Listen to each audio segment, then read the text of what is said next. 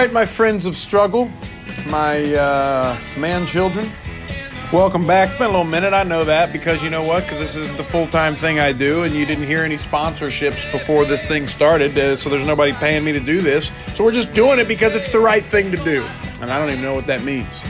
All right, but I know it's fun, and I hope you've been listening. All right, not going to dilly and dally and waste a bunch of time. We got A.J. Hawk. That's right. The 12-year NFL vet turned media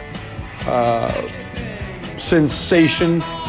All right, he's got a show daily. You can check him out on YouTube with Pat McAfee, the phenomenon of sports broadcasting that's taken place. You know, Barstool changed the game, and McAfee and our guy here, AJ, is changing the game. And so here's the deal. Here's the history with A.J. Hawk. If you played at Ohio State as a linebacker under Jim Trussell, won a national championship as a freshman, was part of that long-haired linebacker crew with Bobby Carpenter and Anthony Schlegel, who's one of my favorite human beings. Those guys became kind of college football lore, folklore, and then played 12 years in the NFL, 10 for the Green Bay Packers, won a Super Bowl, and then for one weird, magical year, the universe aligned. I was assisting in the strength and conditioning program for the Cincinnati Bengals in 2015, and in a free agent deal, Mr. Hawk comes back to his home state of Ohio, about 40 minutes south of where he's from, there in Centerville, Ohio, to play for the Cincinnati Bengals. And we rattled off 8 wins in a row. We're 8-0. Our quarterback hurts his thumb late in the season. We play at the backup, A.J. McCarron, the former Tide national champion Alabama quarterback. He comes in, does a great job. We go to the playoffs. We play the arch nemesis, the dark side, the Pittsburgh Steelers, and in the most heartbreaking, unbelievable, gut-wrenching game that's probably ever been played in the NFL playoffs happens, and I stood there and watched it in real time right next to AJ. So we talk about some of our favorite Bengals stories, some of his favorite Aaron Rodgers memories and Green Bay Packer memories, and just what he's up to now. As fun as he is to talk to and listen to and hear some of those unbelievable stories, he's even a better human being and person. Really, really grounded, humble guy that knows the type of parent you are to your children and the type of man you are to your wife is how you're measured more than anything else. He rolls his eyes at all the accolades and praise that professional athletes get and how ridiculous this monster of athletics is in our country. But he has a platform and he knows it and he uses it, and he does some really good stuff with it. And I hope you enjoy this conversation to one of my favorite people, my friend A.J. Hawk on the Man-Child podcast. Let's go. What you know about me? What you know about child? What you know about struggling well through this life? We're better. All right. Welcome back, or welcome to the Man-Child podcast. I have on the show, if you want to call it a show, the inspiration to why we even got into podcasting, the man, the Ohio myth, and I'm going to go ahead and say, I don't know if you would say this to people in public, my friend A.J. Hawk, the legendary football player and now broadcaster and a man of many, many, many talents. AJ, thank you for being on the Man-Child podcast. Of course, Luke. Yes, you're my friend, Luke. You could say that. I feel like, I think it's awesome you're doing this, especially when you're full-time strength coach at Marshall and undefeated team at the time of this recording. And Yeah, I think I had a fun year. I played in Cincinnati for 1 year, and you were on the staff there. And yeah, we've kept in touch ever since, and it's been you've had a fun, weird journey too since your time in Cincinnati. Yeah, weird is a great way to put the majority of things that have happened in my life, and that was a very strange and fun year. We were rocking and rolling. We were together with the Bengals. I mean, I remember we were like 8-0 before we lost a game there, and people were like, the Bengals are finally going to go to the Super Bowl, and then just in the most unbelievable things, that playoff game with the Steelers, and you can't even make up what happened there, but the rest is history.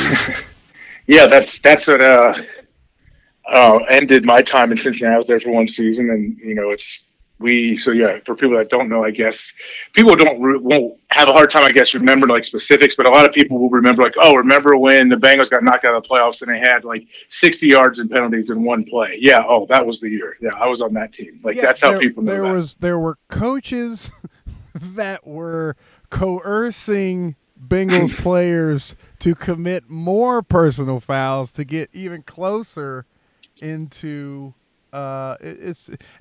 everybody that remembers A.J. Hawk, the football player, remembers A.J. Hawk, the Green Bay Packer. So obviously this was after that stint, and you were there.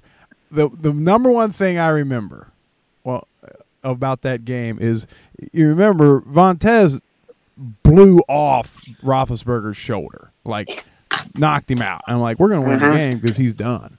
And then McCarron is the quarterback because Andy had broke his thumb a few weeks before, and where I'm like, we're just going to put this thing away, and then Jeremy Hill puts the ball on the ground, and I look directly across the field. He's lined up across, like literally across the straight line of the 25-yard line, and Roethlisberger just starts like moving his arm around to come back in, and I'm like, oh, we're screwed. He's going to go, and he's going to do what he's done to this franchise for a decade. And he did it. So yeah, it was a tough one for Cincinnati fans, especially. And I grew up a Bengals fan, so I was on the team at the time, and it was it was not a fun way to end the game. We had so many chances to win that game, and you're right, we were rolling that year, man. Andy Dalton was on pace, kind of having an MVP type season before he broke his thumb, unfortunately for him. But yeah, it was a different time for me. I spent 9 years in Green Bay and just one in Cincinnati. It was definitely a lot different than Green Bay, but it was also, there's a lot of good things about it, and it was a lot of fun too. Like I really enjoyed my time. Yeah, I had a blast. I had a blast hanging out with you. Do you still have your pith? I do have my pith. I actually think about you when I find that thing, or someone like all of a sudden one of my kids comes up in the basement wearing this giant pith.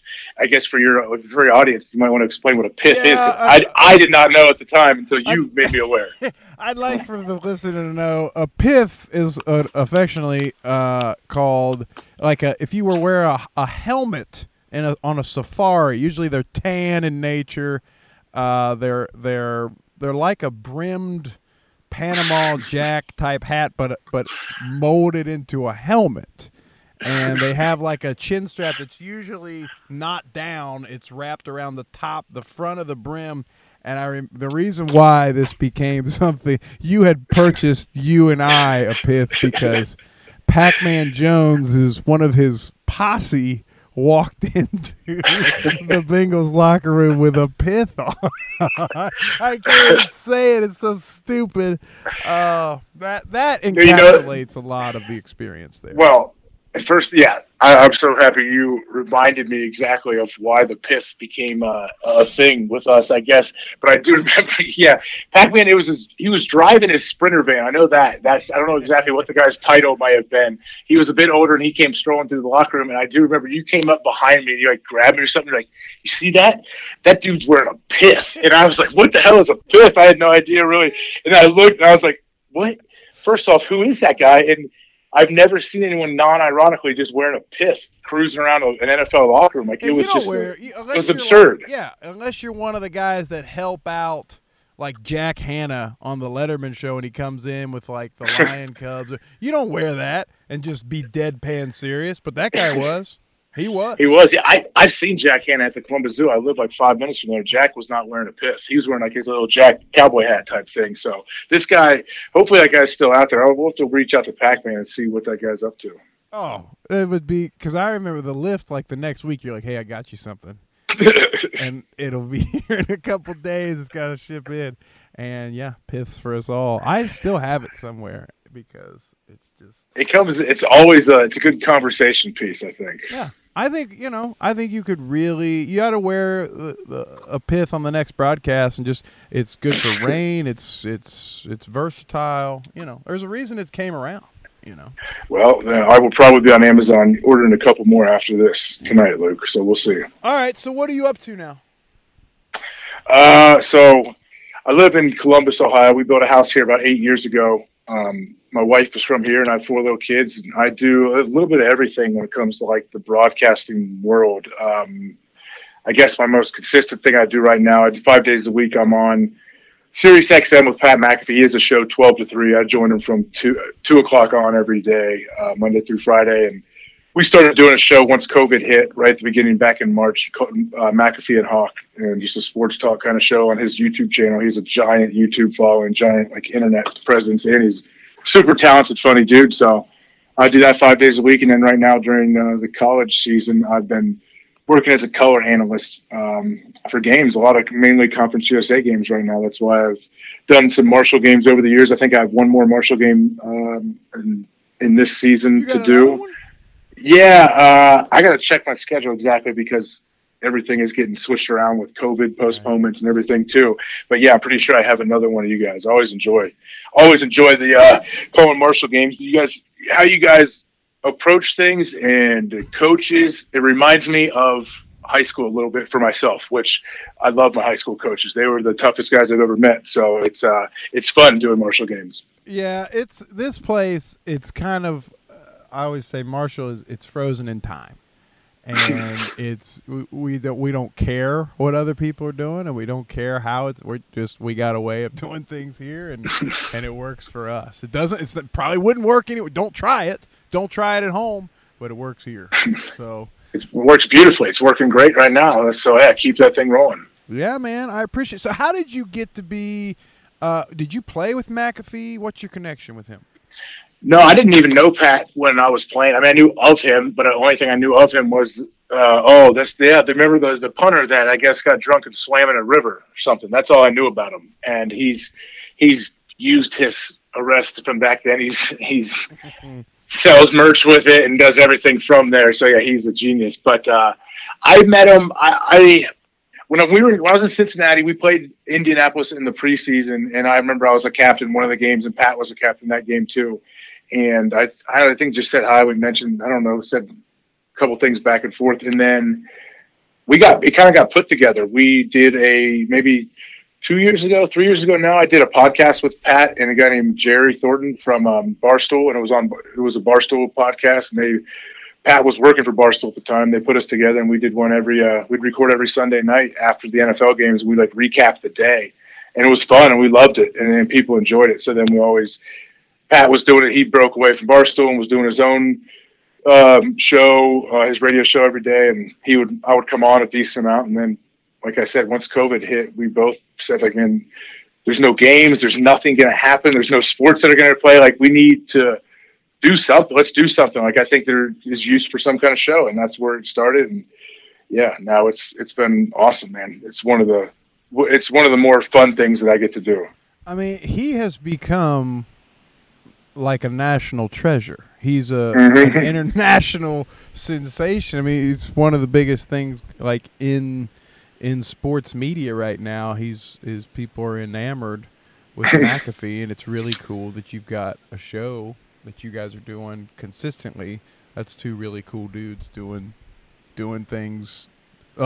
I think people got really just burnt out with the way sports were being presented to them by, as Dan Patrick says, the mothership, and they kind of changed it up. The Barstool, whatever you want to call that, how that kind of just phenomenon took place, and then now McAfee, and then AJ Hawk as well. Well, yeah, I think there's so many different platforms and there's so many different ways. Like I'm 36 right now. If I mention like Time Warner or Spectrum Internet or having like a cable box, like they look at you like you're an idiot. They don't like, no one gets cable, and like they don't look at it like older people do. I mean, obviously you get YouTube TV and you stream everything, which yeah, I have Spectrum here. That's just for basically my internet, what I use it for, and to watch games. But I know you can get everything streaming now, and YouTube's gigantic. And Pat has done such a good job, and like he has a full team, and they work all day, every day. He's always producing content. I just kind of hitch along and get to do my little part. And I've gotten to go and travel with those guys and do some stuff with him and stay with those guys. The Airbnbs they get, like they're like Pat. What's cool about Pat, I think what makes him so likable for people is he's so authentic. Like that's who he is at all times. What he presents, what he's on camera, on radio, whatever, which he does for hours and hours every single week. He's real, and I think people see that, and that's what me and Pat, when we're talking on our show, it can go anywhere. It's very broad topics. We can go wherever, all over the place. And also, I mean, it's a legit show. We have real guests, and every Tuesday we have Aaron Rodgers on. I mean, he has a deal. He comes on every single Tuesday at 2:00, and we talk to him for 17 weeks during the football season, and he enjoys it. And he'll come on for, a lot of times he's on for 40, 45 minutes. And I think that long form where you can actually get real answers from people and you can actually listen. Podcasting has really, really helped that. But I think people enjoy that. You get to know people. You feel like you do know people when you listen to them doing long shows or podcasts and everything. I know I'm always on I probably have 15 or 20 different podcasts that I'm always cycling through that I listen to. Well, yeah, like I said, you got me into them because I thought it was kind of like just for weirdo people. Oh, you get mad. I remember you get mad at me when I would mention I would mention different episodes of something, but what is this? What are you talking about? You'd act like this such an old man. I was like, Luke, you're younger than me. Like, what are you talking about? I know. I was a curmudgeon about it, but then you got me on Dan Carlin's Hardcore History, and then I was sold ever since. And there's one guy that I think that brings all of this together. I literally, while you're talking about Pat, I was doing the research, and McAfee arrives at West Virginia in 2009, and do you know who was at West Virginia recruiting his brains out? But none other than the good doctor, Doc Holliday. So I can neither confirm nor deny that Doc Holliday recruited Pat McAfee to his alma mater at West Virginia, my current boss. But, 6 degrees separation, Kevin Bacon style, is Doc Holliday for all. Hey, I talked to Pat about that. Yeah, Pat remembers Doc being there, and his first thing he said, he's like, Doc, oh my gosh, best recruiter ever. Like, that's all, like, and just respect for him. And I always ask guys, how does Doc do that? But I've talked to Doc in production meetings and stuff, and we've asked him about recruiting South Florida, and he tells the story how when he went down there in the late 70s, there was no one else down there, and he kind of got his foot in the door early and obviously networked and worked his way around, and he's still it's still paying dividends now. So I think it's a pretty awesome like representation of, hey, if you're just consistent and you just stick with it, like you can do anything. Like who would think a guy like Doc has a lock on South Florida? Like I don't think when if you watch him in an interview, you don't think like your brain. Yeah, it's like this guy's not Dabo Swinney going to go in there and completely entertain the whole room. Like he has a different approach, but it's amazing that he's able to do what he can. Well, he told me this story one time, and it blew my mind. He was a GA at West Virginia for Don Nealon when they still had literal film, right? Like you got to cut it and tape it together. Like so he's like, so I'm doing the cut ups, and he's like, but you can only get it developed in Pittsburgh.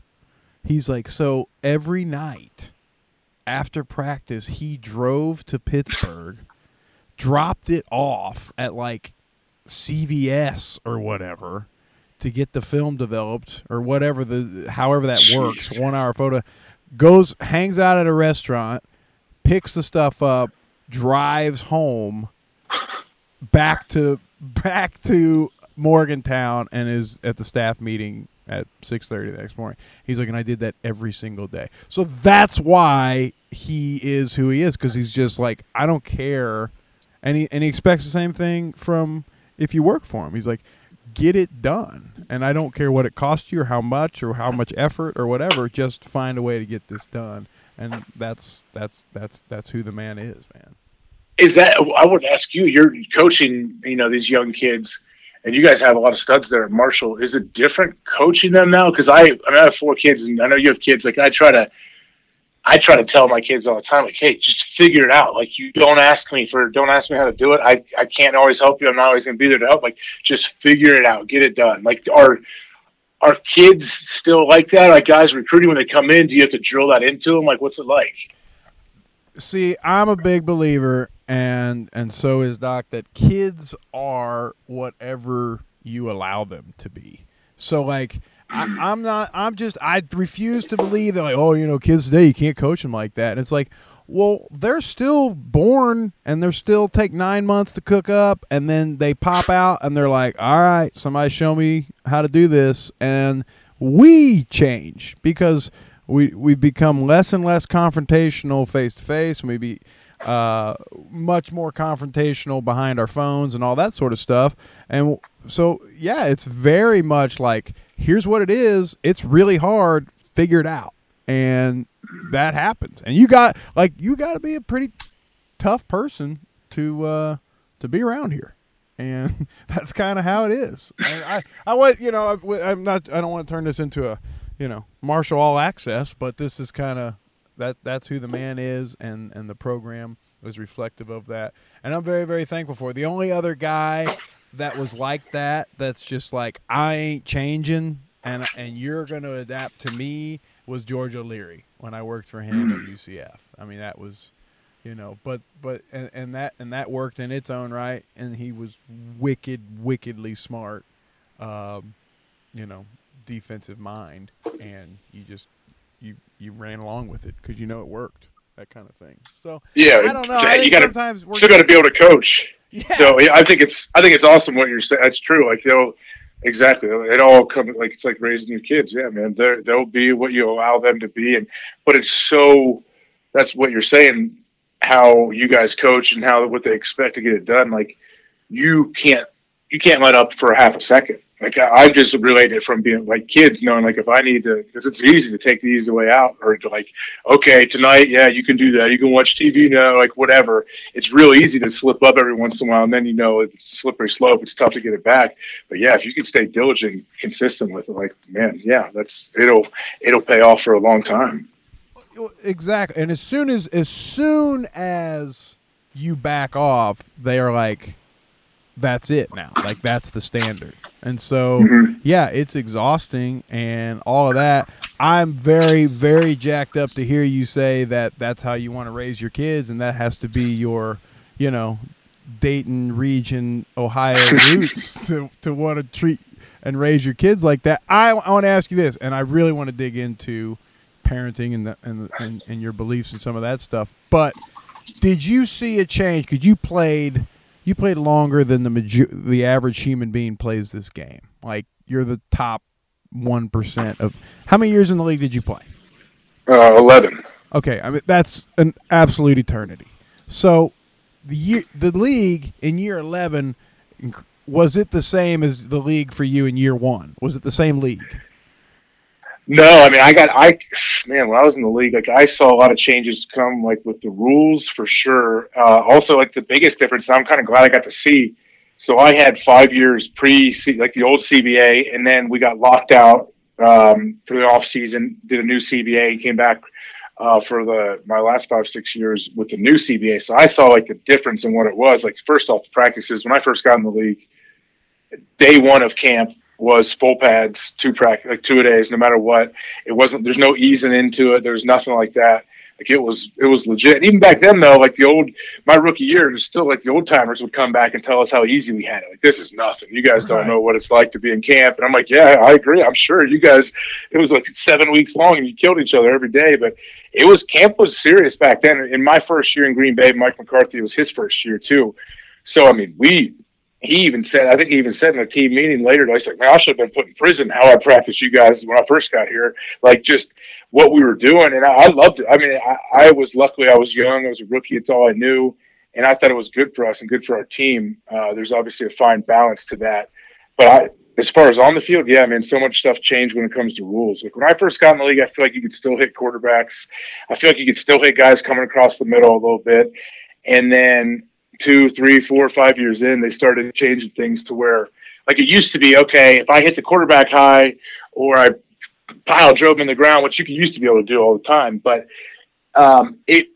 it wouldn't be a penalty, but you would know, like, okay, that dude's probably going to get fined $25,000 for that hit, and we'd say, oh, it sucks for him, but hey, at least it didn't hurt our team. But then I remember seeing it switch to where they start throwing those flags too on a play that's like a finable play on a quarterback mainly, and those, you have a couple of those on third down, they can cost you a game. Right. So that was a huge change. And the same thing, like as a linebacker or safety in the middle of the field, you're like whole target area that you're allowed to hit a guy, and you can't lower your head, even though these guys are lowering their head trying to run me over. Like it's tough to comply by the rules sometimes, but I definitely saw a big change in like how physical and violent it was from the beginning to the end. Now it was still super physical, super violent, but I guess you just don't have those giant highlight reel kill shots. They don't really want those. Those aren't the ones that, to be honest, those aren't the ones that scare me, that do the worst damage anyway. So those ones are fun to watch. It's more like the repetitive of just over and I over? guess, yeah. I mean, I don't claim to know anything about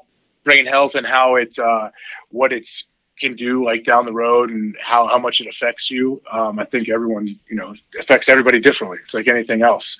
Mm-hmm. But yeah, I think those are the ones that scare me. I know at least from experience, I've got blindsided, blasted many times, games, practice, all the way from second grade up through my last year in the league. It's happened. And those hits are usually just more embarrassing. They don't hurt. They don't hurt that bad. Like I remember I was covering a punt once in Chicago, and I was running. I was so stupid, like no awareness at all.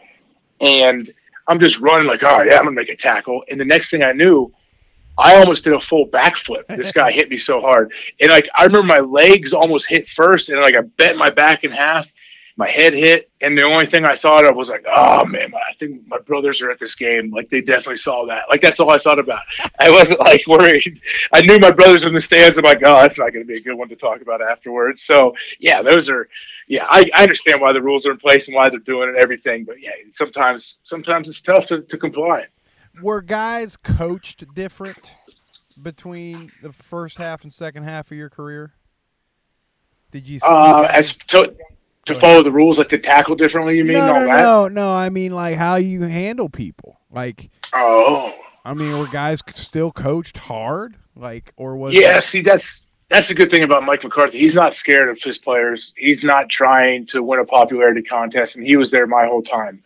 And like Mike he's a Pittsburgh tough dude. Like grew up like he is Pittsburgh through and through, and he takes pride in that, being a physical team, trying to physically dominate everybody. And that's kind of how he coached. Like he didn't sweep anything under the rug. He would talk about how he'd always say conflict is good. Like if you have an issue, let's hash it out. So yeah, he coached us hard, man. He would coach us hard, and all the rest of the guys would coach us hard, especially on defense. I know it's always funny. Like defense and offense are like two separate entities, but they get along great and they want each other to do well. But at least on teams I've been on, and it's usually the case, the defense are the ones where the coaches are usually like the yellers, the hard asses that they're going to drive into the ground. And then the offense is more like, let's just go have some fun and score some points, man. No, watch out. Don't hit us so hard in practice. And they jaw back and forth. And that's kind of how it is.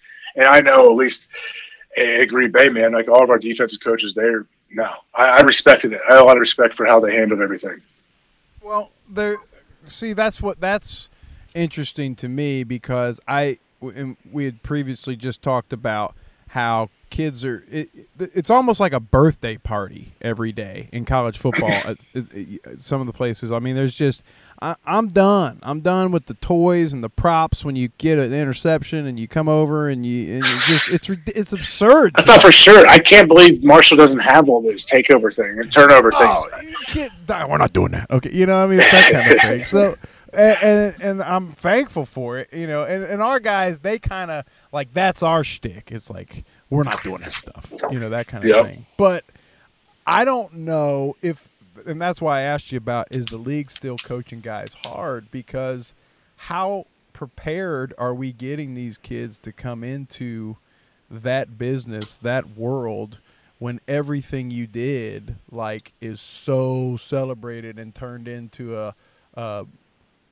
Instagram reel or whatever, and it's just out of control. I mean, there's literally like Hollywood cinematic grade cameras at Power 5 practices now, and it's just absurd. So like, I ask kids when we're recruiting, I was like, do you like football? And they're like, they're weirded out by that. I'm like, because I said it's a real question, because do you just like the attention that you get from being recruited and people retweeting your stuff and telling you to come here, or what do you actually like about this game? Because if you don't have like specifics to like about, then you're not going to like all the stuff that we're going to ask you to do to get ready to go play it.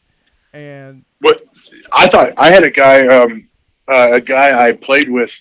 His name is Rob Davis. He was a long snapper, and then he was like the player development guy in Green Bay. He's actually, I think he got named like assistant head coach with Mike in Dallas. He has some big title there. But I remember Rob telling me, like, describing some guys around that he knew, like, on our team. He's like, yeah, I just don't know if this guy loves football or he loves what football brings him. And I was like, I guess I never thought of that. But I'm like, man, there's a lot of people, that they just woke up and they were good. They were just a freak. And so like, well, I was good, and I get attention, and now I get paid money to do this. But like, you could tell if they don't really love the game or they don't really want to be there. But yeah, some guys, I guess everyone's motivated differently. But yeah, there's definitely guys playing that do not love football. And it's just Chuck Heater. He was a defensive coordinator at Marshall, and then he was at Florida with the Meyer gang, and then he coached for Holtz at Notre Dame. He's been everywhere. And now he's out at Colorado State with Adazio, and he used to tell me all the time that because he was with Mullen, and I went to go see him down in Florida. He was an analyst at Florida, and he was like, you tell these guys all the time, God, you just woke up and God got you here. Like, you showed up just because that's how God created you. You did nothing to get here like that. You're just 6'6", and you run a 4.4, and now you're here. Now what are you going to do? And I wonder, now, were you – because you're on the fighting Elks down there in Centerville, when you're coming up, were you like stud man? Like, I'm a freakish athlete, I can tell that I'm just better? I mean, obviously to play at 12, 11 years in the league, you're very super gifted, or were you kind of a grinder guy? No, I was definitely a grinder guy. I mean, I played all sports. I played football, baseball, and basketball my whole life. I loved it. AAU basketball and travel baseball and everything. I really enjoyed it. I don't know. I never thought about it. I guess I was the youngest of three boys. I just wanted to, play on the high school team like my older brothers did, or play whatever level they were at. I wanted to get to where they were. My middle brother was kind of that. He was called, like they call him, a golden boy. He was quarterback, and he was a stud quarterback. He went to Miami of Ohio, then transferred to Ohio U and started there for a couple of years, and then played in the Arena League for a couple. But he was kind of like the golden boy, and I was fine with it. I loved it because I got to play 2 years in high school with him. So my freshman and sophomore year was his junior and senior. So he was starting quarterback. I got to play running back too at the same time and catch touchdowns from him and have him hand the ball off to me. So it was awesome. But no, I never really thought about anything like that. I mean, I played up. I start to think about it a little bit because I have a 9. My two oldest are 9 and 7, and my son's in second grade. And I remember, like, we took him to basketball the other day. And my wife's like, "Oh, did you play basketball in second grade?" And I remember it very vividly. I was like, "Yeah." They didn't have a second grade select team, so I tried out for the fourth grade team, and I made the fourth grade team and started the whole year at point guard as a second grader. I'm like, I don't know. Now when I look back at it, I'm like, I don't know how in the hell I did that. I had to be like 9 feet shorter than all these kids. When I look at second graders compared to fourth now, it seems like a giant jump, but somehow I was able to do that. Maybe they felt bad for me. I don't know what it was, but no. But you can't.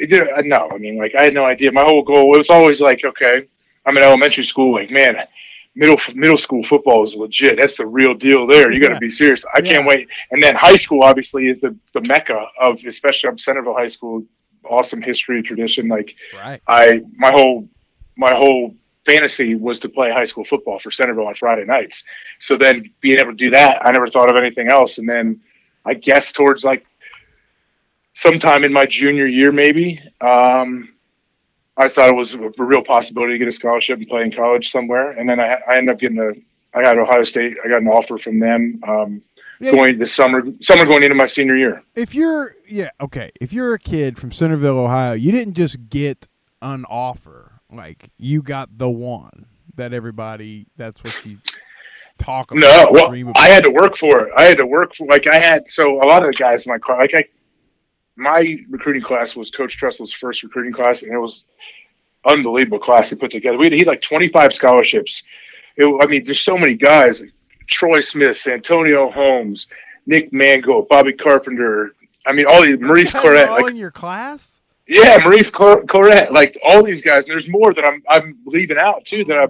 And it was there's so many of them. That were just studs. And Dante Whitner came a year right behind me, but he left early, so he left in the same draft class. Like guys like that.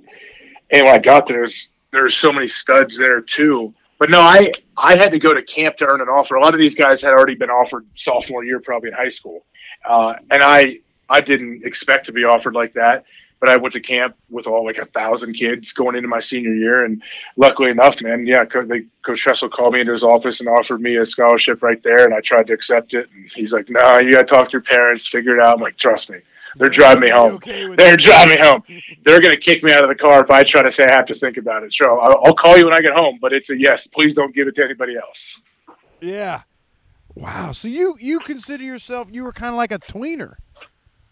Well, I kind of was. I got hurt. Yeah. There's always rumors. I think it's true. Like Bill Conley was a recruiting coordinator at the time at Ohio State, and so I guess supposedly the story is, I think Coach Tressel's even told it. Maybe they thought I was going to be a fullback. He's like, "Well, if you want to offer him, he can't play linebacker. He's going to be a fullback or something." And they're like, I don't know if Coach Tressel stood up for me. I don't know what happened, but there was just so many studs in that class. Like there's 3 other linebackers. Mike DeAndrea, who was in my class too, was like USA Today Defensive Player of the Year, like national. And Bobby Carpenter was the linebacker. A guy named Stan White was a super high recruit coming from Baltimore. I had to find a way to get an offer. I would imagine it's pretty rare to offer 4 linebackers in one class. Yeah, and then it turned out to be this legendary linebacker crew. But then they don't know if you can play linebacker, but you played as a freshman. Yeah, I didn't redshirt. Luckily, early on, they knew. I didn't know. I didn't have any expectations of what I was going to do. I was like, yeah, whatever. I'll do whatever. I'd love to play. I don't want a redshirt, but I played. I started on all the special teams right away, and then I was the backup will linebacker. And you talk about good timing and being fortunate. We went 14-0 and won the national championship my freshman year. And the guys, the older guys in that team, were rock stars to me. I was watching them play on TV, and then I'm all of a sudden next to them, and then they were so cool, and we're hanging out like at a college party, and 3 months into college, this is amazing, man. I feel like I'm here with Tom Cruise. These guys actually they're okay with us being around. And then a lot of those guys, they live around here, and I still see them all the time. But, I played special teams, and then back to C-Up, and then a game late in the year. We were at Wisconsin, and I think rolled his ankle at the very end of the first half, and I had to go in and play the whole second half against Wisconsin on the road, night game. Camp Randall was the greatest atmosphere ever, and I think we won the game 14-9. And was that the game? Who is the guy you told me? I don't know if you're allowed to tell this story. Robert. When Robert choked him, is that what you're talking about? Yeah. Robert Reynolds. So. No, that was not the game. That was my sophomore year, and we got beat on a double move right after that happened. Robert Reynolds, I don't know. Yeah, Jim Sorgi, the quarterback. Sorry to Sorgi. He had to leave the game. But, Sorgi was running, scrambling in this game. And I remember I got in. I was in on the tackle first, I think. And I was laying down. There's a picture of it that someone sent me. I was my arm was on top of Sorgi, but my head was in the ground.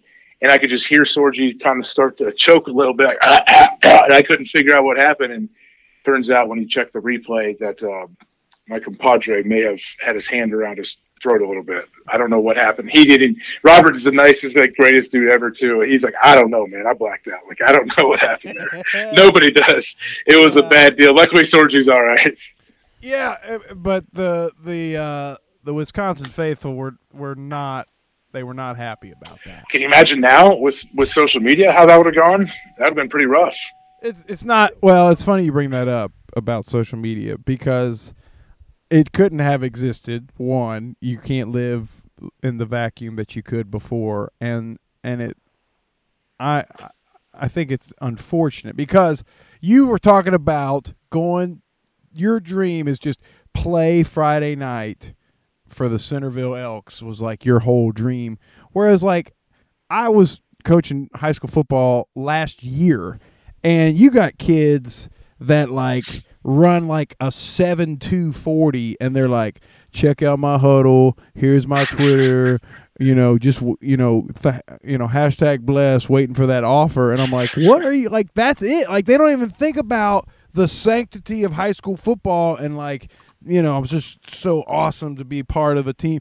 Like you don't get that anymore because now it's just like, oh, if you want to get recruited, you got to get out to camps. And I got invited to the Nike Combine because you paid $300 to go, dude. Like it's just kids are so delusional. They're absolutely delusional. And you have to like undo all of that at first for a while. Well, you gotta de-recruit. Yeah, I mean it's got to be tough now. It's just I think they recruit to it. Like when I was coming out of high school going to college, Ohio State was a great launch pad to go to the NFL.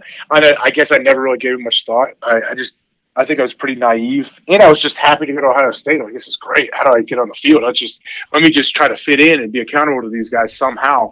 But now, though, that's a huge, gigantic recruiting. It's out there in the open, at least the big schools. Like, hey, you want to go to the league? You come here. Look at us. Check this out. Turn your TV on Sunday. You see a bunch of we have rookies starting all around the league. We have guys making plays on every team in the league.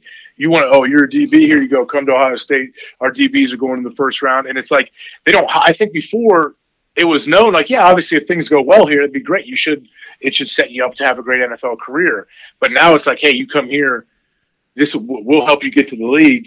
And then, by the way, we need to win a couple national championships on the way, or I'm not going to have a job anymore. That's kind of how it works. Yeah, I guess it's just like the frenzy of like recruiting, and there is no, let's give him 4 to 5 years to build his program. It's just like win now or else, and it's just there's a lot of things that get sacrificed along the way to do that, and it's unfortunate because I feel like you don't get to be as honest with kids, or at least give them the amount of time that sometimes it takes for kids to let them grow up. You got to just play along with their little fantasy land so that they go and play well on Saturday, and you don't want to upset them. And it's deeply disturbing to me. Yeah, I don't know what the answer is. I don't know if there is one. I mean, I guess it's a testament to how you guys can still kind of have those old school techniques in what you do and how you approach everything. It's pretty awesome. Everyone buys in, and your team kind of takes on that personality. I mean, there's a reason that you guys are winning. I don't think you can't replicate that everywhere, but it sure works for you guys. Well, we got a lot of guys. It's the school of hard knocks. Like maybe this wasn't where you thought you were going to end up, and something happened along the way, and now you're here, and so you get to use it as an opportunity for these kids to be honest with themselves, and you get to be honest with them. Like, look, this didn't go the way you thought it was going to go, and here we are. And now let's reset and let's make this thing really, really good. And there's a lot of success stories. This place has taken care of a lot of kids and helped a lot of kids get out of their own way. That I'm proud to be a part of. But it's like I said, this conversation was not about that. This conversation is about. So, okay, go back to now you got kids, right? And I want to see, do you struggle with seeing, like, do you have a son? Yeah, I have a girl and then 3 boys. Okay, so okay. All right. Here's the problem that I have, and I sometimes feel like my son is a victim of it. It's like I get this like instant feedback loop of like, if I don't take care of this right now, I know exactly what this looks like at 18 years old, right? Because all I got to do is drive 3 blocks and go to work and see it, right? So it's like, so I'm like extra really hard on him. Do you have like guys from your playing days or whatever that you're like, man, that guy, his dad should have did this, and then you see your kid and you're like, nope, that's not going to happen, and you're extra hard on him? How do you find the balance of like being a throwback, like, figure it out, like your dad said, and nobody blinked an eye at it in the 90s, to, okay, I don't want to be an idiot here. We do know there's best practices of where do you find the balance? I try to find the balance. I mean, it's like anything. If you don't have kids, listening to people talk about like trying to raise kids, you don't think about it really. But yeah, anyone that has kids, especially multiples, I mean, every day is there's a million different new challenges and new things to figure out. And hey, I'm the parent in this situation. I got to make sure I figure this out and do it the right way. And I don't, being patient is one of the tough things as a parent to do, to stay consistently patient with them. But yeah, there's a balance, I think. I mean, for me, so it's funny. My wife and my daughter are similar kind of personalities and how they are, and they butt heads a lot, but they love hard and they fight hard, kind of one of those things. But my wife is really hard on my daughter, and my boys, she is those are dudes. Like they run and they still hug on her legs and hold on, like they just want to snuggle with her, and she just is so protective of her boys, even though she still makes them, she's not trying to make them little wimps. Like she makes them do their own thing, but she's not hard on the boys nearly as much as I am. It's easier for me to be hard on the boys than it is my daughter, obviously. Yeah, and that's kind of the natural thing, just because I'm all right, man. I just know with my daughter, think about it. Most girls that are older or grown, 18 and up or whatever, or high school and up, a lot of people that I feel like if they have issues or struggling, a lot of it comes back to how the relationship was with their dad. So that was always in my brain. Yeah. It's always in my brain thinking about that. Oh man, okay. I always want to make sure my kids trust me. So I don't try to, if I say I'm going to do something or this is going to happen, I want to make sure I follow through no matter what, especially with my daughter, because I want her to be able to trust me and what I say is legit and it's going to stick. Because I think you could have, you don't want her to have trust issues growing up with men or whatever, any male figures around her. So I'm always thinking about that. But yeah, it's a constant situation. It's a constant battle. Always asking people too, hey, what do you do when your kid does this? My brother has 5 kids, my middle one, and my oldest has 2. And I like to ask them what they do. Kevin Green was on the staff in Green Bay. And Kevin Green is one of the most unique, squared away, respectable humans. He lives by a code. He was while he was playing the NFL, he was I think he was in the National Guard for 20 years. He was still going and serving, doing his thing, and he has a big respect for the military and all that. But he has 2 kids, and his kids would come around on game day and at different times. And I would just see how they were so respectful. They carried themselves with class. And it was amazing because his son was probably 14 at the time, maybe right in that age when you could just be a punk, when kids do sometimes turn. And I remember asking him one time, KG, which you call him Kevin, I'm like, KG, I just got to ask you, man, I got kids. I've been watching your kids. What the hell have you done with these guys? They're unbelievable. How respectful they are, what they're doing. And he's awesome. He almost would get emotional. He's appreciate that, AJ. And then he would tell me just he did. He kind of has this code. There's how he lives and how he treats people. You treat people with respect. You respect their elders. And he always tells them if you see someone wearing fatigues or a veteran in the airport, you walk right up to him and tell him thank you for your service. And that's him. And it kind of it exudes from him. And I think he doesn't even have to say anything to his kids. They see how their dad lives, and that's what they want to do. And their mom too. Their mom's awesome. And so that's kind of where I try to figure out. My wife tried to be hey, we got to live it. They're going to see how we act, see how we treat each other, see how we treat other people. And that's what's going to base most of their things, whether they're thinking about it or not. So that's what I try to do. It's a lot easier said than done, obviously.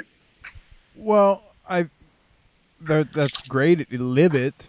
And KG, or those Kevin Green stories that you used to tell me, are just what a beautiful, beautiful human he is. And it's interesting. You're a worldly savvy dude. Did that come from your dad? Where did that come from? I don't know if I'm savvy. I don't know if I'm cultured. I'm not cultured, that's for sure, really. But I know my wife sometimes wonders why. I don't know why.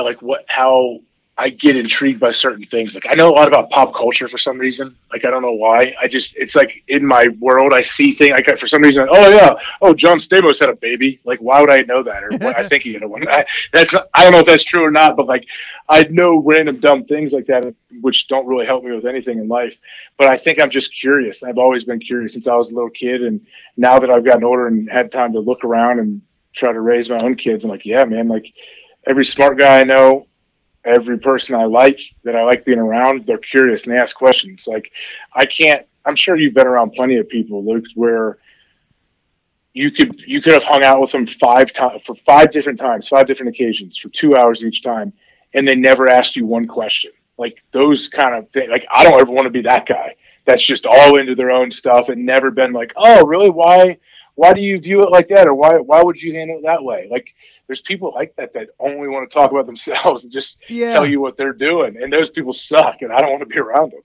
Well, you struck me very early on meeting you because that was a strange deal with being there with the Bengals because I didn't even understand I thought you were like on the staff and you've been there for years. I didn't understand you guys' weird situation you had going on. I played it off really well.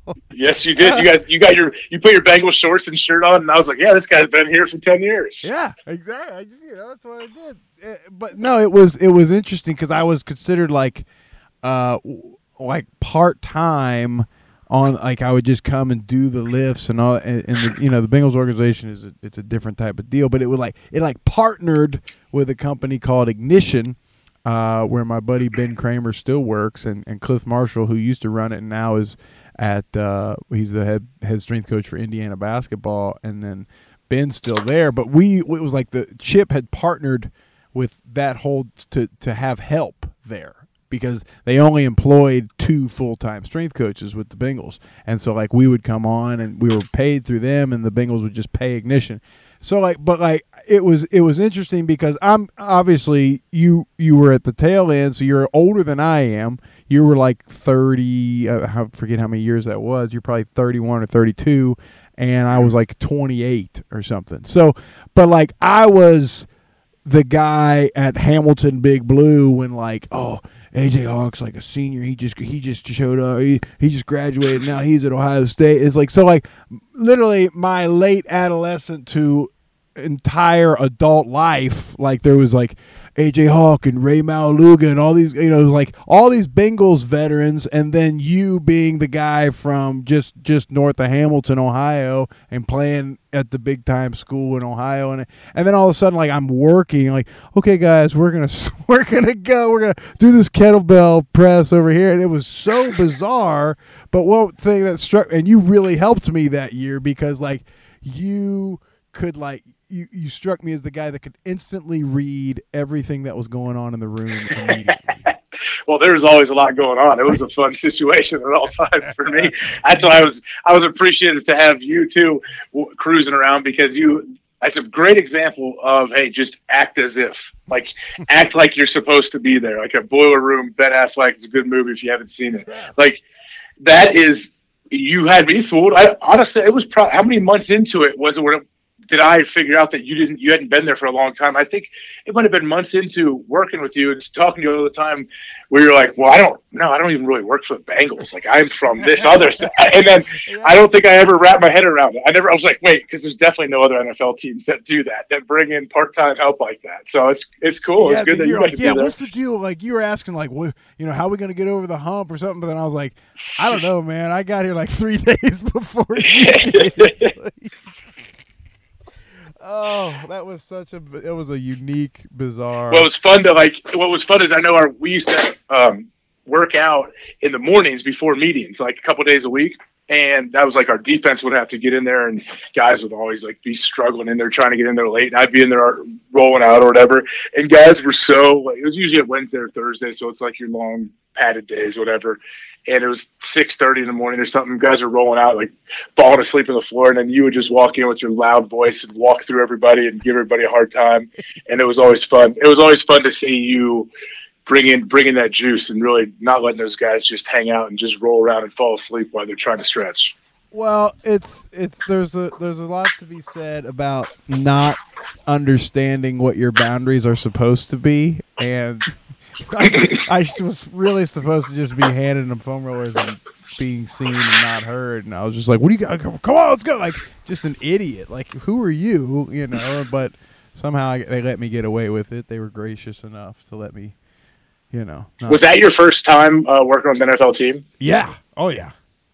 And I mean, it wasn't like you were to everyone. I'm sure the majority of that team just assumes you're a full-time strength coach on the team. Like they probably didn't even understand the situation completely, but because you're there on game days, you're always there. It's not like you were only there a little bit. Yeah. No, like the veterans knew because that position kind of it cycles through people and things like that. There's other people that come in like Whitworth and those guys. They understood how that worked because they were lifers there. But you know, the other guys, it's just like, okay, I need to know what's going on in here.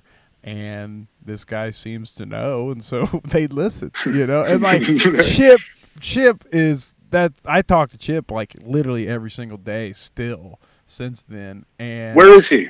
Okay. So Chip is with, Marsoc, down in Camp Lejeune. He's training, special forces right now. Wow, that's a good gig for him. Oh yeah, he loves it, man. That's awesome. Yeah. So he literally just took that in September. Did he leave when Marvin left, or was he there for another year? No, he left when Marvin left. So when Taylor came in, they brought in a new crew. You know, I mean, he was there for 16 years in Cincinnati. Whew. That's a long time, man, especially in the NFL.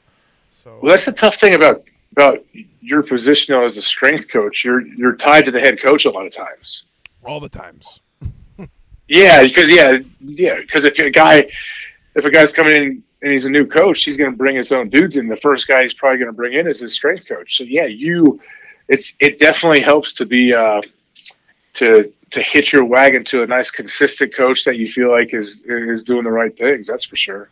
Yeah, it's a strange game. You know, sometimes it can get a little grimy where people are just like, oh, this guy's an up-and-coming coach. I'm going to be friends with him. You know, and it can be kind of bastardized networking and stuff like that. And I don't ever want to get, you know, gross like that. But, you know, it's part of it. That happens in any industry. But you're absolutely right. It's part of the deal. And, you know, I always say that strength coaches, they get way too much credit and way too much blame for whatever's going on. Like, you win a game, they're like, that's because we were strong. You lose a game, and it's, that's because we were weak. You know, it's just. Well, I can't believe they blame strength coaches when there's, like, injuries, when a team has a bunch of, like, okay, if you have if you have 20 guys pulling hamstrings, like the first week of practice, like, all right, or the second week or something in camp, like, all right, well, we need to reevaluate something. But when guys are getting hurt and they like legit would blame strength coaches for torn ACLs or Achilles or shoulder separations, I'm like, come on, man, like you can't. I just don't understand. And hopefully most head coaches aren't like that, but I know some of them are. Oh, it's a storm that every strength coach, Weather's been, and Dan Dalrymple, he's been with Sean Payton down at the New Orleans Saints since Payton got down there, and Dalrymple, I think it was your brother's strength coach if your brother went to Miami. Yeah. Oh, yeah, I know Dalrymple. Yeah, just awesome dude. He let me come down and visit for a few days, and I went down and watched lifts and stuff, and one time he said, if you accept credit, then you accept blame. And so if you're the guy that's letting everybody pump you up and say that, you know, that's because they were so tough and so disciplined, that strength coach must really be getting it done in the weight room. Well, as soon as there's problems, you get to accept those too. So like he's like, I accept no credit, I accept no blame. That's how he lived. Good for him. Yeah, exactly. It's working because he's a long tenured guy. He's been there forever. Yeah, he's been there forever. I mean, Dalrymple I remember seeing him when my brother went to Miami, just because watching him lead stretches at practice. Like, he's just such a giant man walking through. It was it's so fun. And then I think I visited the Saints before the draft, and I got to see him there. And it was just cool to see him. It'd been a while. Yeah, man. So what, you said you're a curious guy. You're constantly getting into stuff. What are you into right now? Oh, man. I'm trying to think if there's anything that I'm like deep into right now. Not really. The one thing I'm not into, I know that, is arguing with people about politics or COVID. Like, I know I'm not getting into that. It's just exhausted. I'm like, hey, man, I get it. I hear both sides. I hear what everybody's saying. Nothing makes sense. There's nobody has answers.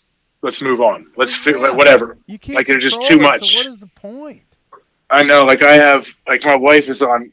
So we were on this early on in the COVID situation. Somehow I got added onto this group text. And there's like 20 people on this thing, and it's strictly COVID things. It was all these parents and different people like worried about their kids going to school. Are they going to go back? Are they not going? Whatever. And I was on that thing, and I despise group text with that many people, especially. And I didn't know any of them really. And I was like, it was making me crazy because people would be copy and pasting like articles every day, these long PDFs. I'm like, it would be a full-time job just to read all of this stuff that you guys are talking about COVID and complaining about that you can't do anything about. And so I opted out. I opted out of the text. The thing, the best is I love it. It says AJ Hawk has opted out of this conversation. They all see that too. That's in there. And so I'm like, yeah, I did. Like, I'm not worried about. I don't care about that. Like, my wife's worried about offending people and opting out or something. I'm like, all right, well, I don't think that's I'm not too worried about that in these groups. But I don't know if like. I'm trying to think. There's nothing like I'm not real drilled down into one thing right now. I'm always on the search for good like audiobooks. I like to listen to audiobooks a decent amount. But yeah, during the season right now, because this is the first time I've really done a consistent like 5 days a week, what I'm doing with Pat right now. And yeah, it's not that long each day, but I still have to be up to date. I still have to be aware of everything going on, especially in the NFL. You gotta be read up and ready to go. And it's like the weekends though, like, so a lot of guys sit there and watch games all day Saturday, all day Sunday. Well, I'm traveling, working games on Saturday, and then I'm usually traveling home on Sunday, and I go straight from the airport. I usually go straight to either a flag football game or a soccer game for my daughter or basketball now. So it's like I'm not sitting around watching all the NFL games. So I have to like work at it to watch them and go watch all the 15-minute YouTube recaps that the NFL does a good job of putting them up and studying and actually going and recording games and watching stuff just so I know. So because I do shows on Sirius XM too on the NFL channel. Like, you have to, they're 4-hour long shows a lot of times. Like, you got to know what's going on. And so it's actually, luckily I enjoy that part of it. I love watching film. I love trying to figure out why teams are doing what they do. That's why I love calling games in person. It's really fun to try to figure things out. But yeah, I don't know, man, the whole COVID situation, we've, it's been a different deal for everybody. We're very lucky. I have a big yard. We have room in our house. We're not stuck in some 5th-story walk-up with 4 kids. So I understand how lucky we are about that. And we try to look at the positives. We drove around. We traveled early on in the whole pandemic. We drove to Kansas and saw Jordy Nelson and his family and hung out on the farm there that his brother has and that Jordy does. Took our kids there. Like, we knew, like, hey, this is the only time in our life where every night the kids aren't going to have practice. Like, because now even we're back to practice every night, it seems like, with the kids. But when that all hit early on in COVID, it was like everything shut down. Okay, homeschool, and then there's no practice to get to. And so we tried to use that and, figure out cool things to do with the kids.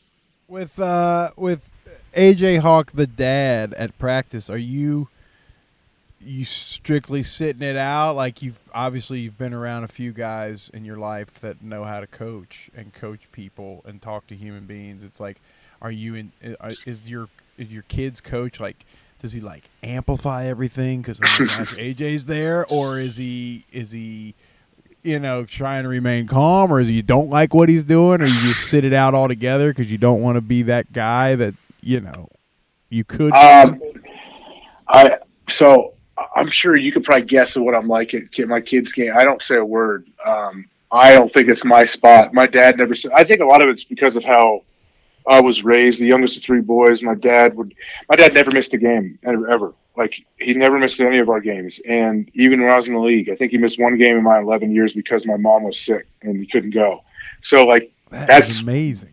What I'm used to. Yeah. Like, so that's the example I've known. And then my middle brother is crazy smart. We're very close, but he's crazy smart, super athletic, like the most detail oriented, like square. Just, he's got it figured out. Like, he's working on a second book right now. He's just always hustling, always grinding. He's super smart, and he's a guy that absolutely just figures it out. Like, he would never say, like, if someone told him to do something, he's never going to be like, oh, well, how should I do that? Like, that would never cross his mind. He's just going to put his head down. He's going to do it right away and figure it out no matter what. And he's going to, even if it was the hardest thing in the world and he had to, walk to Antarctica to get it figured out, when his boss asks him, oh, how was it? He's like, oh, it was great, piece of cake. Like, he's never going to, let you even know. And so I think when I go to these, that was a long tangent for some reason, Luke. Sorry about that. But basically, I don't say a word. Passionate about your brother. I'm in. Yeah, you're right. I try to figure out, you get older and I think about things I never thought of before. So, yeah, I think, like, it's the kids having kids. I start to realize that, okay, this is why my parents said this when I was a kid. This is why they did that. Now I get it more. But no, I don't say anything. I go, sometimes you'll want to say something if you feel like, the only thing I have a hard time, I don't yell out, but like if I feel like they're loafing or something, or they're just not playing hard, I don't put any pressure on them. I don't care. I tell them going in, like, hey, I love to watch you play. I just go around and hustle and have fun. Just play hard. That's all that matters. And afterwards, if my son scored a couple of touchdowns or my daughter scored a goal in the soccer game, I'm not going to sprint over and throw her on my shoulders and run her around the field like we won the Super Bowl, because my kids don't need to think like, hey, my dad's happiness is dependent on how I play in this game. So that's what I want to make sure is not part of any of it. And I just try to be a positive support on the sideline. And we all know, we've seen so many kids, like I grew up with so many players that were really good, and I could remember them being scared to death of their parents, what their dad's going to say after the game. And then it almost freaked me out a little bit. I got in the league and I would talk to guys, 30-year-old guys with kids, and they're like, oh man, my dad's here. And I had that pass interference in the second quarter. I'm like, okay, what do you mean? Yeah. And I'd be like, and these are guys I really enjoyed and were friends and I respect. And I'm like, wait, what do you mean? And he's like, oh, my dad's going to kill me. Like, he's going to be so pissed. I'm like, what? Like, it blew my mind. But then I started thinking, well, yeah, I understand the kind of power your influence your dad has over you. And I'm like, damn, that's sad, man. I hate that. I was so lucky, man. Like, my dad never said a word, would watch everything. And my mom never said a word to us. It never made me work out, never made me do anything. But I say it all the time when I go give speeches at places. Like, my dad would never make me work out, never force me to do anything, but I would all the time. Growing up, I would wake him up at 2 a.m. and ask him to rebound for me. I want to shoot free throws, and he wouldn't say a word. Just come on out and rebound for me. Take me to the batting cage. We found a 24/7 batting cage that we could go to. I remember when I was in middle school, and we'd go like at midnight. I go to like a middle school dance. Come home at midnight and be like, hey, can we go hit? And he's like, yeah, let's do it. So like, he never said no ever if I wanted to do something, and so that's what I try to replicate that, I guess. That's pretty special. Like, that's different type of. I realize that now, man. I realize how special my upbringing was, and how my dad was, and my mom, and how it was just it just worked out beautifully. And I don't know how they did it, but yeah, they were able to do that. Where I don't know, they just kind of stayed in the background, never said anything, never. Like, they always cheered for my teammates, all that stuff. And, I don't know. I think I have a lot of that. I want to have the same thing. And I feel like, I just don't know. I feel like you can just mess kids up. Like, we just got to get out of the way. Like, we can only really mess them up. Like, if you just let them roll, let them figure it out, and let them know that you're there and that you'll support them no matter what, and that you'll kill somebody for them. Hey, they're going to be good, man. They'll figure it out. Man, it's like you ran into like your origin story, or if this was the Angela Duckworth like backstory of like the successful, the Tom Brady backstory or the Steve Young, like the AJ Hawk is like the perfect alignment of like nature meeting nurture. Like, you got enough athletic, like it's like, poor, I don't say this to him, but he's like, my son has my genetics, right? So it's like, so he's a freak, right? Does he get Mr. Olympia? So there's a ceiling real quick, but it's like, hey, let me try to help you steer yourself around this. This took me a long time to figure out that I can't absorb that many carbohydrates, and you probably can't either. Those kind of things. But it's like, you had this ability, right? You didn't just you can't just tell kids if you work hard enough you'll go play for the Green Bay Packers for 11 years. Like, no, that's not the case, sir. But you have that gift, but then you also, there's a lot of guys that they don't last because they also don't have the nurture that you got from your dad and your mother. And it's special. It's literally, if people are talking about, oh, AJ Hawk's a Hall of Famer, one in a million type player. Well, the reason why is because it sounds like you got a 1 in a million type upbringing. Yeah. Oh, believe me, I am fully aware of that. Especially as I talk to friends older and ask them about their upbringing and how different it was, just how lucky I was. I get it 100%. It's yeah, and it's hard to live up to almost as a parent now. Like sometimes it's.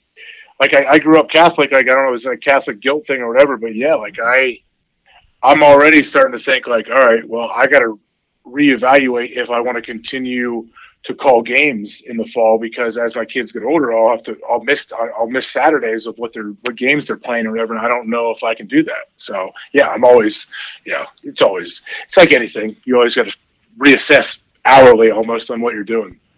Yeah, it makes me, because I'm literally sitting here and being convicted because it's like what I do for a living, I miss a lot of stuff, and miss things with my kids. And I'm like, here's this guy that played football for a living at the highest level, won a Super Bowl, and he's like, I just got to figure out how to not miss my kids' games. And, and I'm like, well, what am I doing? That kind of things. I think about that all the time, And my kids think it's cool, and they like going to the games and all that. But then it's also like, what am I doing? I'm missing all this stuff for this sometimes. I struggle with that sometimes. I do. Oh, yeah. Well, hey, that's the thing. There's a lot of coaches that don't know how to balance it. They can't balance, being a part of their family and having their kids know what they look like and still coach a team. But there's plenty of guys that can do it, too. So that's the cool thing. I know I've told you how much I respect Luke Fickell. Luke was my linebacker coach at Ohio State, head coach at Cincinnati. Now, he's who knows how many jobs? How many jobs is that dude going to get offered this offseason? Oh, he's all of them. If they're open, he's getting offered it. Yeah. Yeah, and he's probably going to turn them all down because Luke is I've said it all the time. Luke's the toughest guy I've ever come across. He is 3-time state champ wrestler in high school.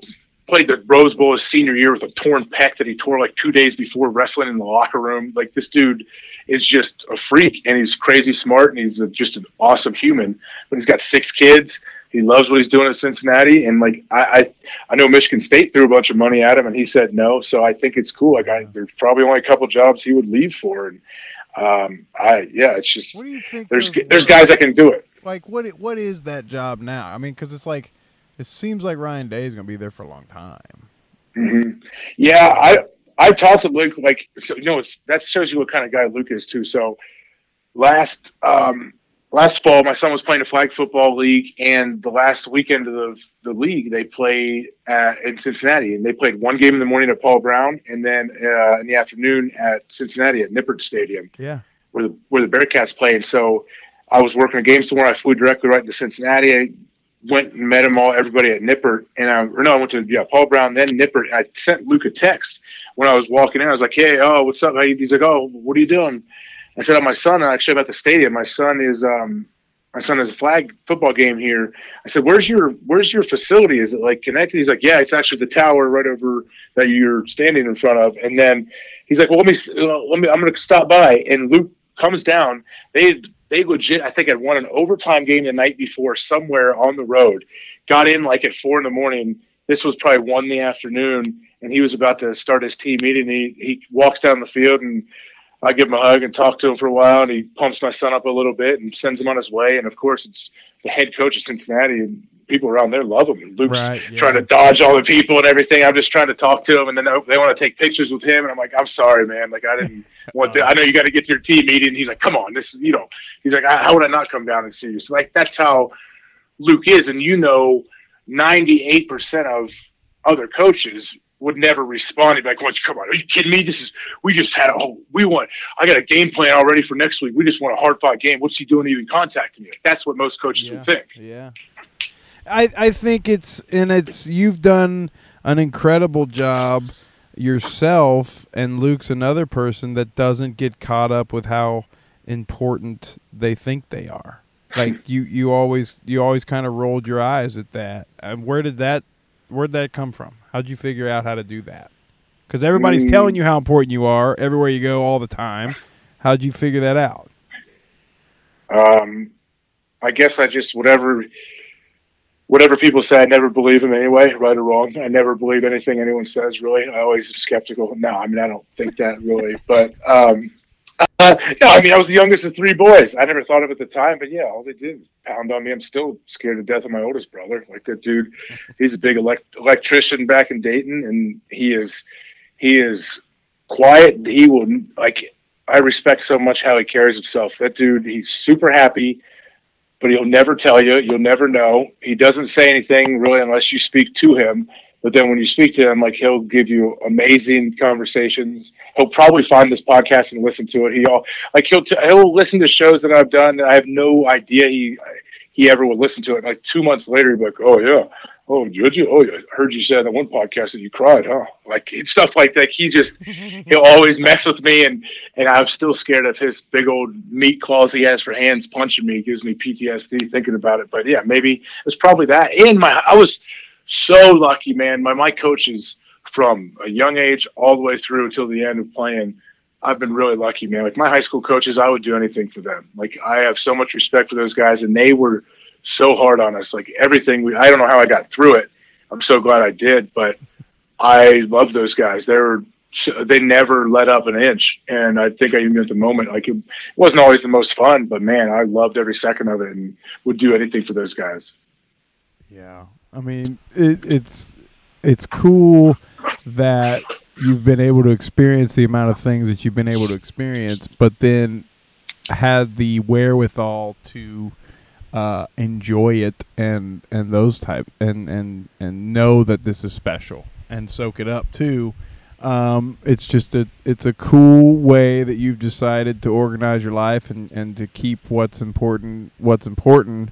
You and I have talked about that all the time. Like it used to freak me out when you guys would be walking out to practice during training camp, and I see these other dads like lined up at those gates wearing like other grown men's last names on their backs. Like that's weird to me. They're teaching their kids to idolize you guys, and then you and I are looking at each other like if they knew some of these dudes, like that type of thing. And it's just a refreshing take that you had to be literally what these dudes fantasize about all the time. You are that person. You're living that life, and you're just like, yeah, it's the world, the universe does not revolve around me. And well, I mean, I think I was lucky enough for some reason to have some perspective where I honestly think a lot of people that are in the NFL or coaches or players, like they legit think that every single person on the planet watches football every Sunday. Like they really think like I was like, no, there's a huge part of the population that doesn't watch football, doesn't care. Like no matter what you do, there's plenty of people that don't care what you do. And like, I think some people get so caught up in this football window or this football world that they just assume everybody is all consumed with everything that you're doing. I'm like, nah, it's not the case, man. There's a lot of stuff going on out there. How did you figure that out?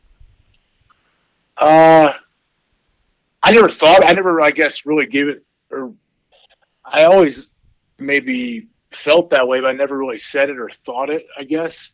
I don't know. That's a good question. Maybe I should try to figure that out, huh?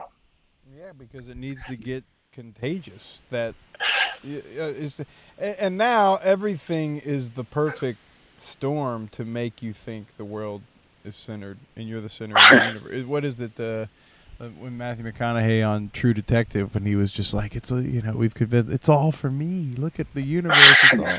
And you're like, you're right, I'm an idiot. I walk around and think that the majority of the time. I just look at everything. Well, what's that mean to me? And it's like, it means nothing to you. It's not about you, you idiot. And I have to have that feeling all the time because I'm stupid and selfish. But. Well, awareness is the greatest.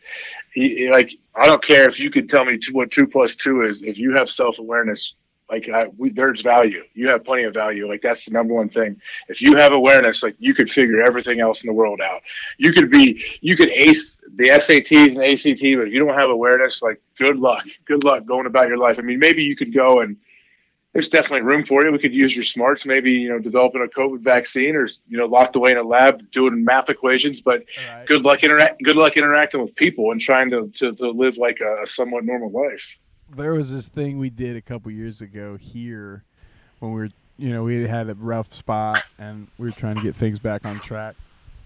And so I did this like survey, like we have like the 5 words, that are, it's like toughness and trust and, team and leadership and, all those types of things. And so like I asked everybody in the football program, like all the coaches, the equipment managers, the trainers, the athletic director, everybody, a scale 1 to 5, what do you think about this kid in these 5 domains? Give them a 5 if they're like, Tim Tebow, and give them a 1 if they're the worst you've ever seen, right? And so I averaged out all of their scores, and then I asked the kid the same thing about himself. And I'd be like, and then I sat each kid down in the office, and I'd be like, all right, so you gave yourself a 5 in teammate, and the collective program, like not this one guy that you're convinced it just doesn't like you or your position coach or whatever. Like every single person in this program said you're a 2. Like, what do you like? And I just made them like look themselves in the mirror, and it was a really interesting social experiment to go with those guys. I think that's awesome that that's a lot of work to do it, but I'm sure it was very helpful. I'm sure it was super hard for those guys to hear it firsthand if they weren't what they thought they were. But the good thing is, though, like the guys that matter, like they're going to take that and it's going to be suck and they could deny it. And all these guys don't know what they're talking about, but they're only going to be bothered because they know deep down it's true. There's some truth to it. Right.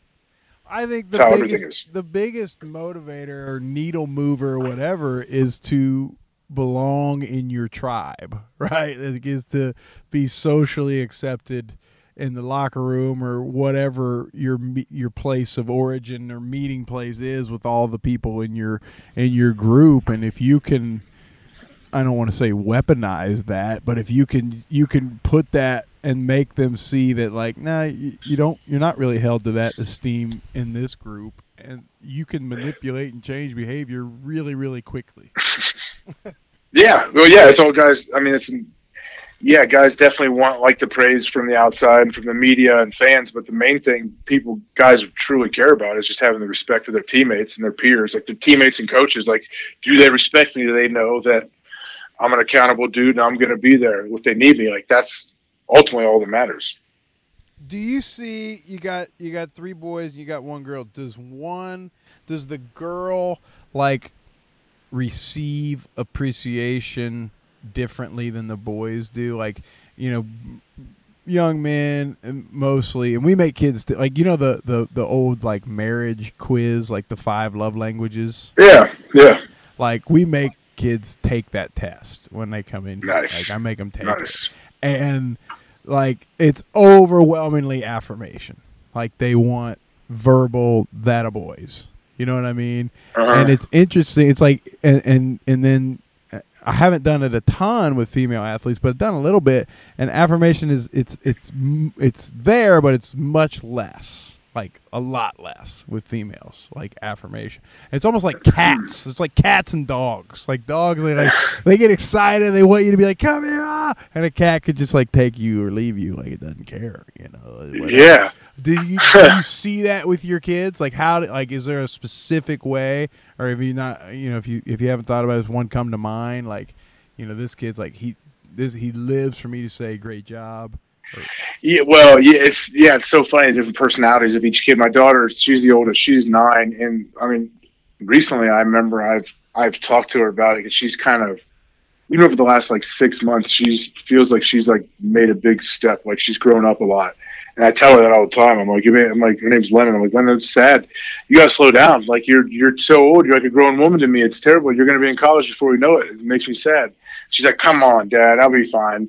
But, like, I tell her, though, a lot of times I'll make sure I really pump her up. Like, I definitely don't want her to have, like, I want her to have a lot of confidence. And I know sometimes that gets beat out of girls young.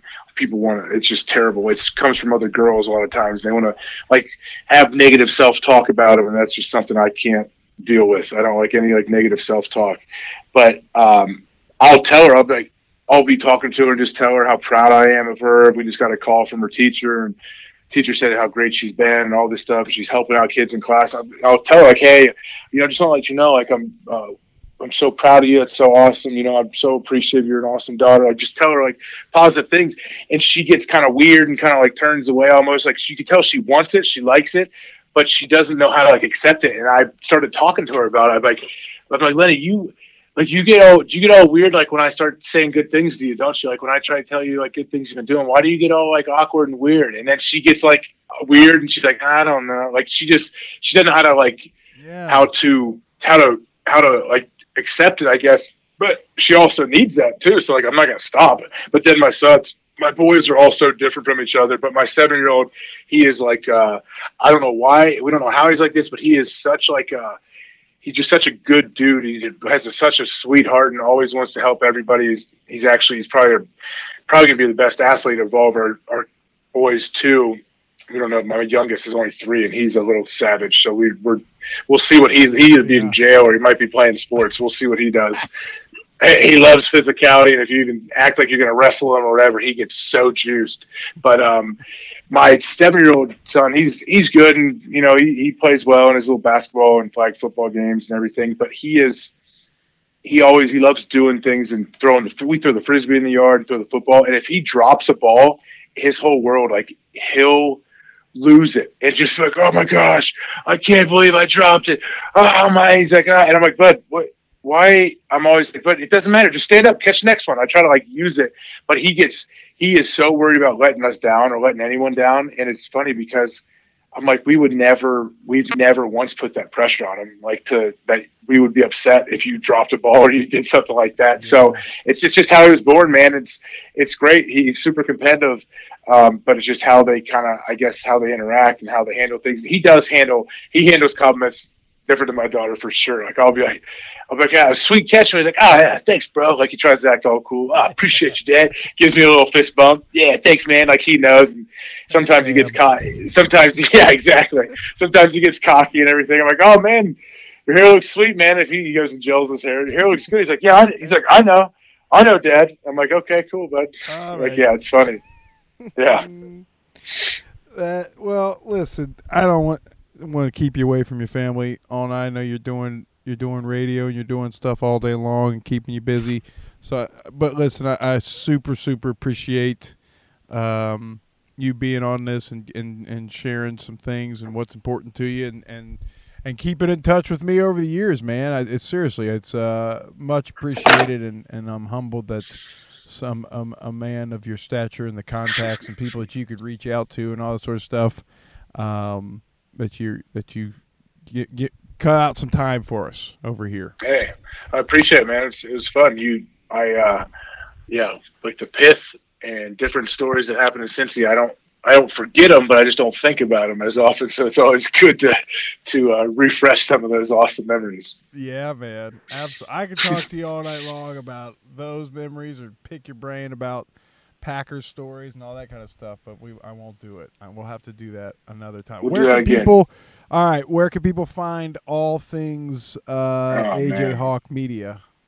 Oh boy, that's a great question. I don't know. I'm not really big on having anything to do.